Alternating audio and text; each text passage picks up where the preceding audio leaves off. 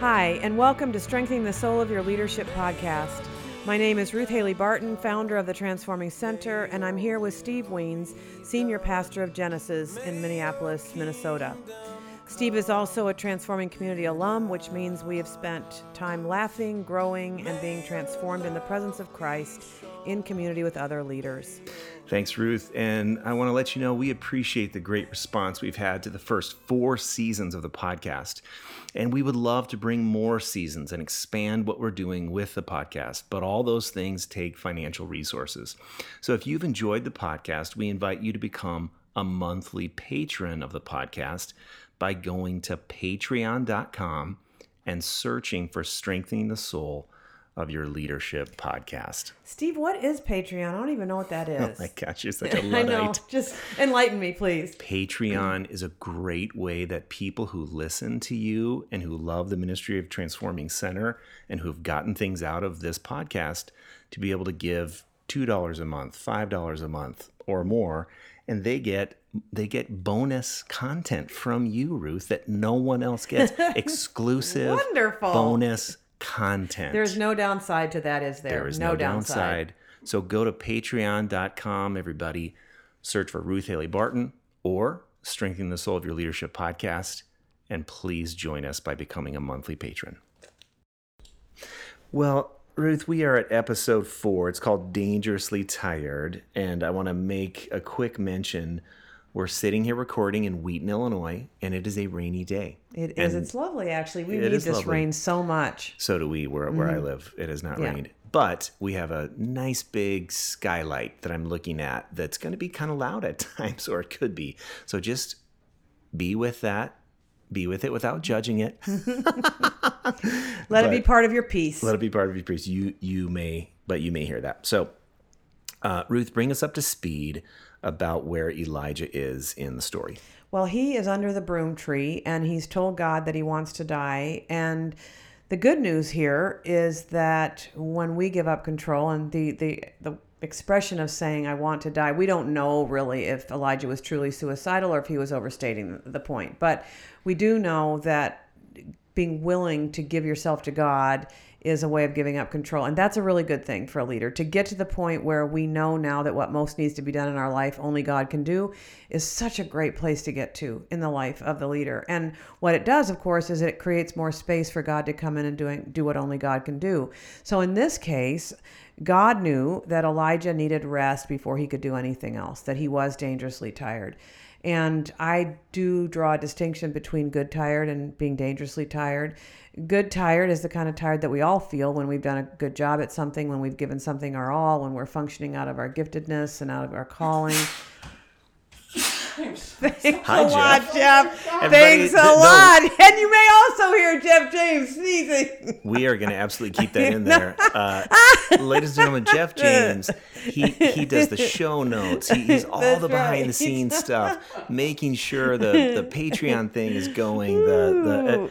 So there was a little, it's hi, Jeff. Jeff is a real person Wow. over there in the corner. He is here and he's bold, and I love it.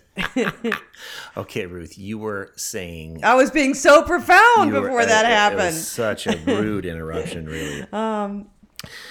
No, you were saying how God knew in a way that Elijah didn't even know. Yes, and I was talking about the difference between being good tired and dangerously tired. So good tired is the tired we get when we've left it all in the field, but we're functioning within our giftedness, within our calling, and we have sacred rhythms in place where we know how to get rest after we've given our all to something. But with dangerously tired, it's usually very different than that. It's a cumulative thing. It accumulates over time, and I do think that this is the kind of tired that Elijah was experiencing. He had been pouring it out. He was having good success. He was close to God. He was functioning out of his giftedness and his calling. And yet he'd been doing it for a long time. And he had also had some hard things happen in his life. And he was in the middle of something very hard, which is that there was a threat on his life and he was hiding out. So it was a hard place. So he was dangerously tired, not just good tired. And so in this moment, because he's giving up control to God, then God had a fairly simple solution. And that is that Elijah needed to rest. Mm-hmm. And he needed to rest body, mind, and soul. And what's interesting here is that the first kind of rest God leads him into through the angel is to rest his body and to replenish his body. So I want to kind of just take this piece by piece a little bit, because Elijah had just been on Mount Carmel, and we typically describe this as like his greatest victory, you know, and God won the day. But on the other hand, Elijah slaughtered people, and I don't, this is speculative, but I don't know that he enjoyed that he loved that was just woo. Yeah. So I think there was some probably things going on for him there too. He was tired because of this gruesome act that he had done, which took physical stamina, Yep. but probably was hard on him emotionally. So what's at stake for Elijah as he's in this place of being so dangerously tired, wanting to die? Right. He's fled from everything. He's being pursued. He's got a price on his head. He's afraid. Yeah. Well, first of all, I think it points out that even successful ministry is depleting, and I think we need to keep that in mind. And even when ministry is successful, we're not cut out to just keep going without ever stopping. So that's really important. But what I hope we see in the story of Elijah is that it's okay to be where you are. It's okay to be in the state that you're in, and that the best thing you can do when you're in that state is to say the most honest thing you can to God. And that's what Elijah is doing. I love this part of Elijah's story for that reason. He says the most honest thing he can think of, which is, "It's enough now, Lord. I am so done with this. You can take my life." That's the most honest thing he had to say, and he said it. Yeah. And he gave up control, and God came in to give him what he most needed, which in the beginning was rest. And it started with physical rest. And I think that is what we see first. And we'll talk about that a bit in the next episode. But I think if Elijah had tried to keep pushing through, I'm not sure that he could have. I think he really was at a kind of end. And I think we need also to be able to recognize when we are dangerously tired, when we have really truly come to the end of ourselves. And that is a point where we just really need to stop and allow God to minister to us. So let me ask you, how do you know when you're there? I think sometimes I can look in the past and say, oh, I was dangerously tired there. But in the moment, it gets a little confusing. Yeah. How do you know? There are lots of concrete ways to be able to tell. I think one way we can tell is that we just don't love our work anymore. And there's almost a kind of resentment that comes about our life in ministry and the people that are involved. We lose patience with the people. We lose compassion for human need and suffering. We find ourselves daydreaming about going someplace else or having another life. I think we can also see ourselves become compulsively addicted to our work. We just keep having that feeling that, man, if I could just get this done, I'd be done. If I could just get to that finish line, then I'll be able to take a rest. And we become compulsive. And one of the ways we can tell that we're being compulsive is by the way we use our technology and whether we're leaving ourselves plugged in all the time and always open to intrusion. How much we're using escapist behaviors. So escapist behaviors, as we know, are behaviors that don't take anything from us, but they don't give us anything either. Yeah. So mindless television viewing, endless spending, escapist behaviors like reading fantasy novels all the time or pornography. Those are all escapist kinds of behavior. And so when we notice that we don't have the energy to choose something that's life-giving, that can also be a real sign that things are not well. When we've actually given up on our spiritual practices because we think we're too tired to do them or they feel lifeless to us. When our human relationships are getting shortchanged, all of those things are things that tell us that we may be drifting into the realm of being dangerously tired and should pay attention, really do need to pay attention. I've heard you talk about even some of the normal things in life. We haven't been to the dentist in 2 years. Right. We can't pick up our dry cleaning. Right. The car needs the oil changed. Yeah, and so life feels out of control. When those things are going on, you just feel out of control. And a lot of times people will ask, what do you do after you've done a 2.5-day retreat? What do you do to come down? And we all have as our rhythm that when we're engaged in a retreat for 2.5 to 3 days, everybody who was on that retreat leading it takes the day off because that's our work. So the next day is always a day off. And people ask, how do you come down? And the best thing to do for me is just to do human things. I love doing human things, washing the floor or changing the oil in the car or doing those odds and sots sort of errands that really need to be done. But when you're too engaged in ministry, you don't get them done. Those things, it's life-giving to feel like your human life is together and that you're doing the things that are good for you, humanly speaking. So I fixed my deck, a plank that had gotten all rotted off on my deck, and I had to drill holes for the spindles on Saturday, and it felt so good. I know. It felt so good because I got it done, number one, but also working with my hands. You're totally right. Exactly. Doing this human, gritty, sweaty stuff that is so different from the work of from ministry. the heady work that we typically do. So I resonate big time. You also write in this chapter, and I find this so important, about the importance of surrendering to your exhaustion versus fighting it. And I know exactly, when I read that, I thought, I know exactly what you mean by that. Yeah. But how do you surrender to it? What does that look like instead of fighting it? Yeah. Well, when we're surrendering to our exhaustion, we're surrendering to our humanness, which I think is another way to look at it. And so we're allowing ourselves to be human. And I think that's one aspect of surrendering to exhaustion, saying, I am not a person who's meant to go 24/7, to fight the good fight 24/7. I'm not the Energizer Bunny. I can't keep going and going and going. And so to surrender to exhaustion is to let ourselves rest. And depending on how far we are into the dangerously tired part of the continuum, we may need more rest than we think. Like one day might not do it for us. When we are dangerously tired, one Sabbath day usually doesn't do it for us. And we need a longer, time of rest. So to surrender ourselves and to notice what levels of rest we need. And so as we go on in our conversations, we're going to talk about body, mind, and soul, because there are levels of rest too, right? Like you can be having enough sleep, but that doesn't mean you're rested at the soul level. It doesn't mean your mind has rested. And so to allow oneself to surrender and give in to the need for rest at all of those levels becomes a part of what it looks like. It's really about surrendering to being human and being a creature in the presence of our Creator. And I think that as we as Christian leaders do that, we actually give the people around us who are looking to us for leadership, we actually give them sweet permission to live their lives more sanely as well. If we look like we're doing more than a human being should realistically be able to do, then other people think they have to sort of keep up with that somehow. Well, if you can do it, I should be able to do it. But when we surrender to our exhaustion and we allow ourselves to be human, the people around us can say, wow, if he or she can do it, then maybe I get to do it, you know? Yeah. Ruth, what about if you're in an environment where your supervisor constantly emails you at 9:30 at night and kind of expects a response, or your spouse is on a different page with you? How do you start to set boundaries when they feel like you may lose something if you do? Yeah. Well, in a work environment, and, especially if you're the senior person like you are and I am, I think that if we can set the expectation from the center out or the top down that while someone may be emailing at 9:30 at night, I'm not gonna say whether that's what they should be doing, but I can set the expectation that we're not expected. We are not expected to answer emails that come in the evening. We're not expected to answer emails on the weekend or on the Sabbath.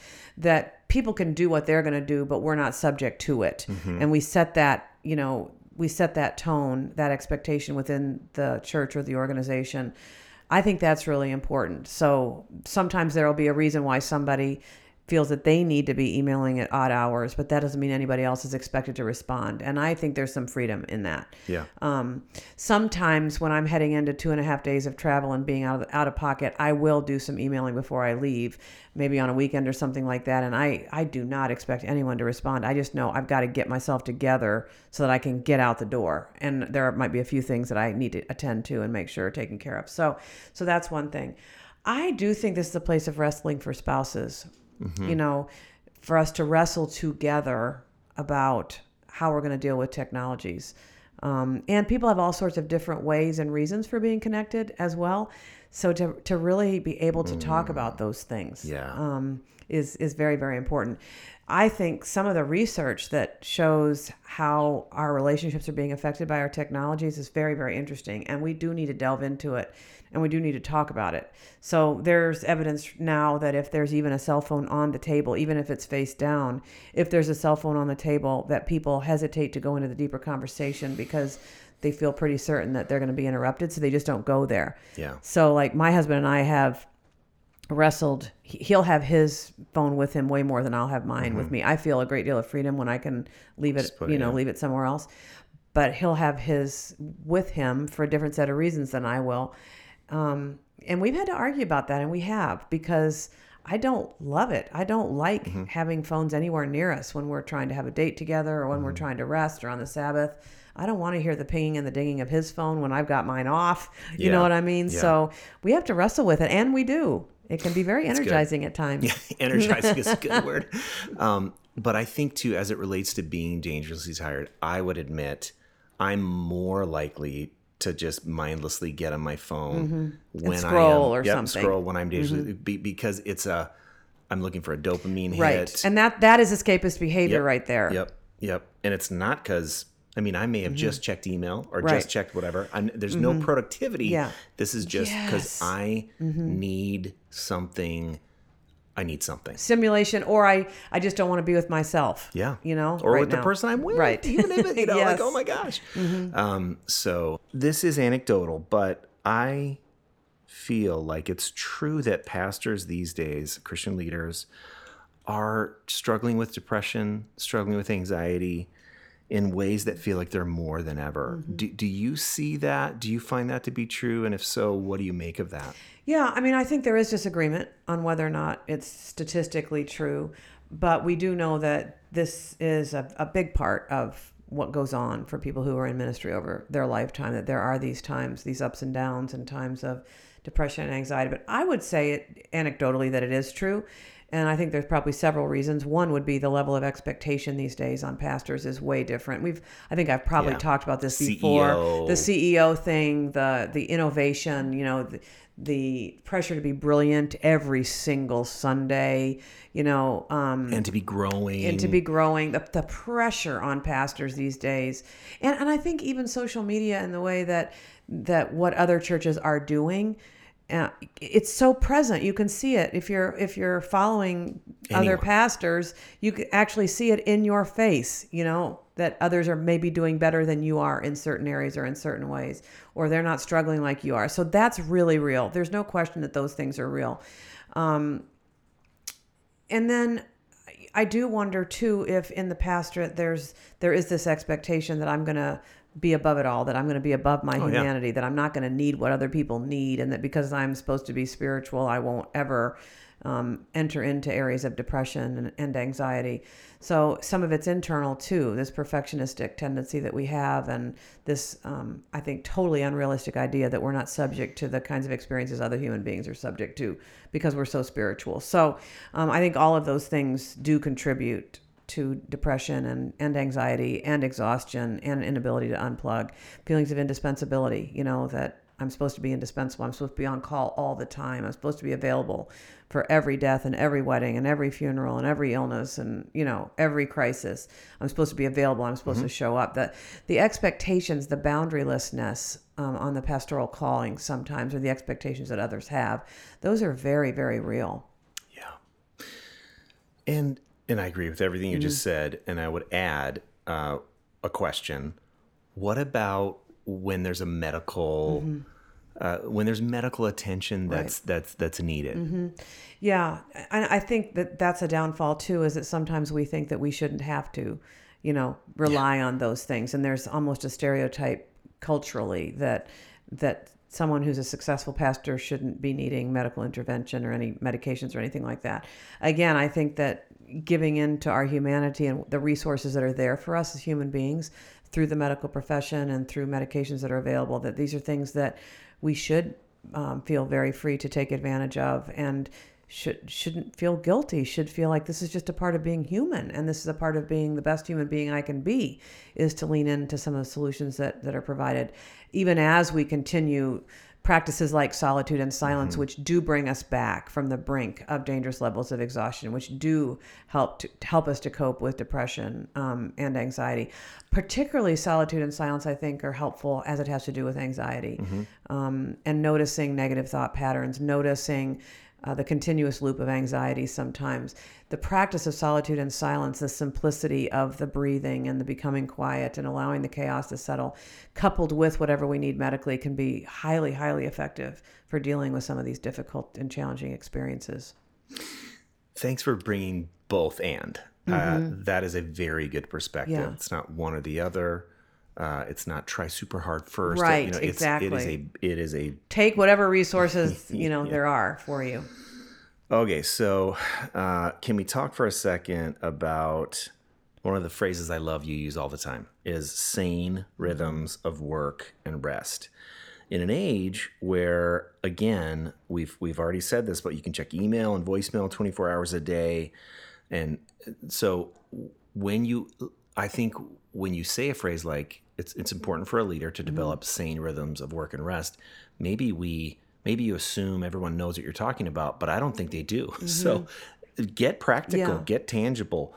What do you think is a sane rhythm of work and rest for someone that's in ministry or just in life? Yeah. Well, if I could just go right there, I have an idea about that. Come on now. I would suggest that all of us in Christian leadership have some time to rest in God at the beginning of the day, to give our anxieties to God, to hold in God's presence those things that are of concern to us, to ask for God's guidance.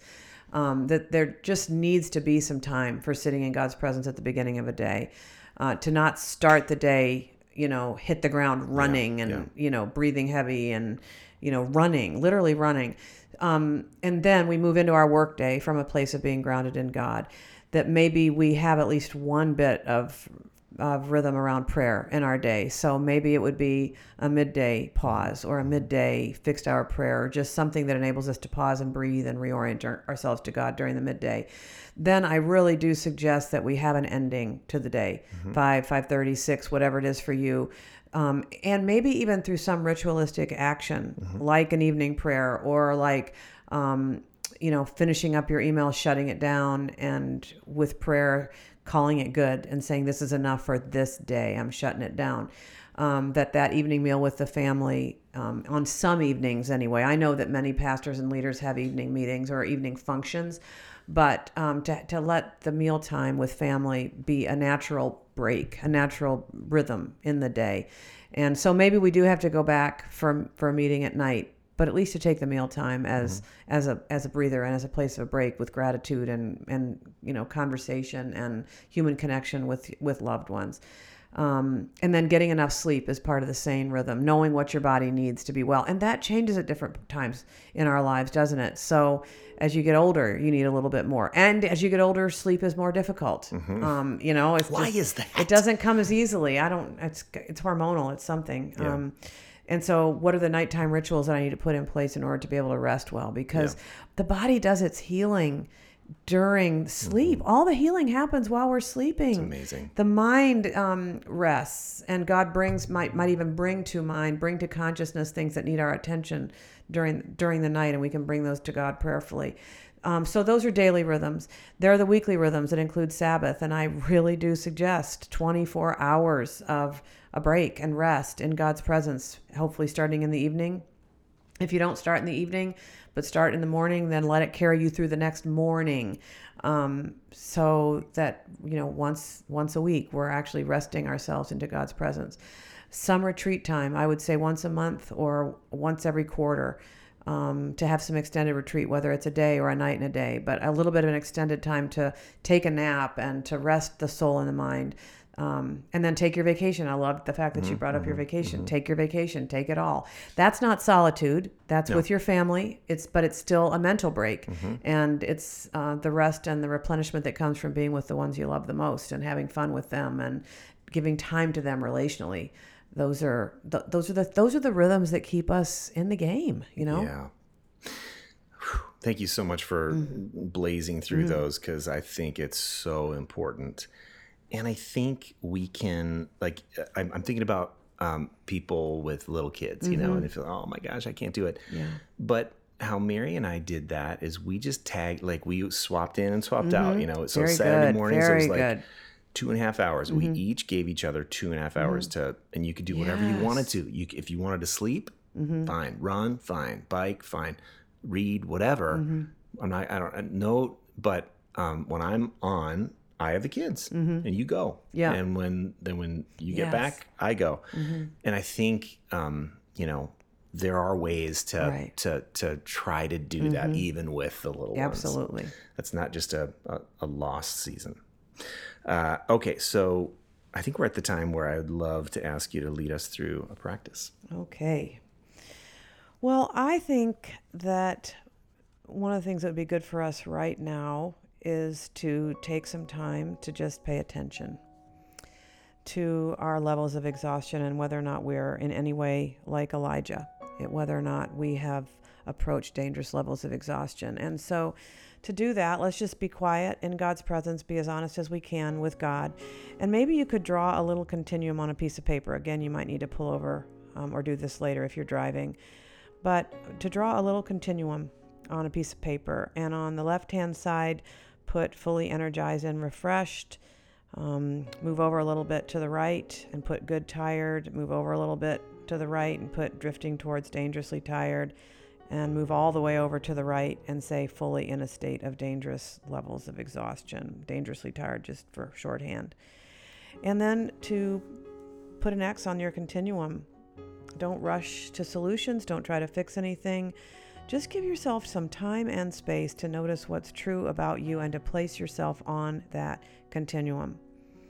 And rather than trying to fix anything right here in the moment, just invite God into this moment by saying, God, this is what's true about me. And what are we going to do about that? So allow yourself to become aware of God with you. God's not here judging you. God is here loving you. God is extending compassion towards you. God sees you as you are, and He loves you as you are. And so as you're just with God, with the truth of your being right now, where you are on that continuum, feel God's love for you. Feel God's acceptance of you. Feel God's longing for you to be well, to live your life well in Him.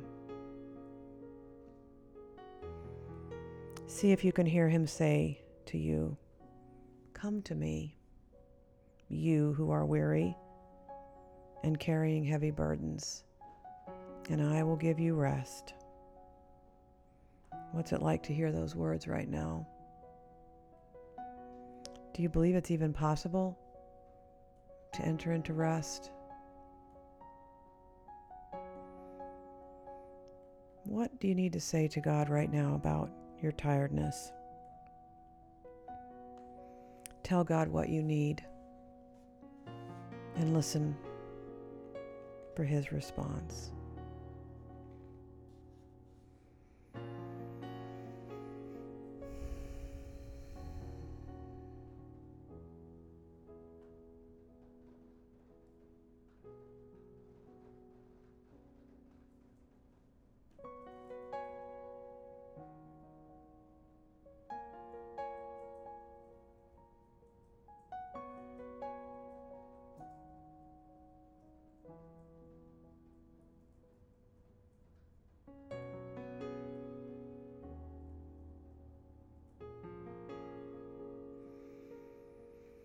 Come to me, you who are weary and carrying heavy burdens, and I will give you rest. And perhaps hear your soul say, yes, yes, Jesus, I come. Amen. Thanks so much for listening today. We know there are thousands of podcasts to choose from, and we are grateful you spent the last 30 minutes with us. If God has stirred something in you about your own leadership experience, maybe God is inviting you to begin your own journey of leadership transformation. I was a part of Transforming Community number 6 way back in 2011, and it was such an important part of my spiritual journey. Transforming Community is a practice-based spiritual formation journey with 9 quarterly retreats. The Transforming Community is designed to integrate your spirituality and leadership, helping you reclaim practices and experiences spiritual seekers down through the ages have used to open themselves to God's transforming work. Also, if you've enjoyed the podcast, we would love to hear from you, and there are 3 ways that you can respond. One is going to patreon.com, search for Strengthening the Soul of Your Leadership podcast, and you can become a monthly patron at various levels. Second is that you can share your favorite episode with friends. And third is you can go onto iTunes and leave a rating and review. To find out more about the Transforming Community experience or to apply, go to transformingcenter.org. Thanks so much for listening to the podcast. May your love be shown, may your nearness known.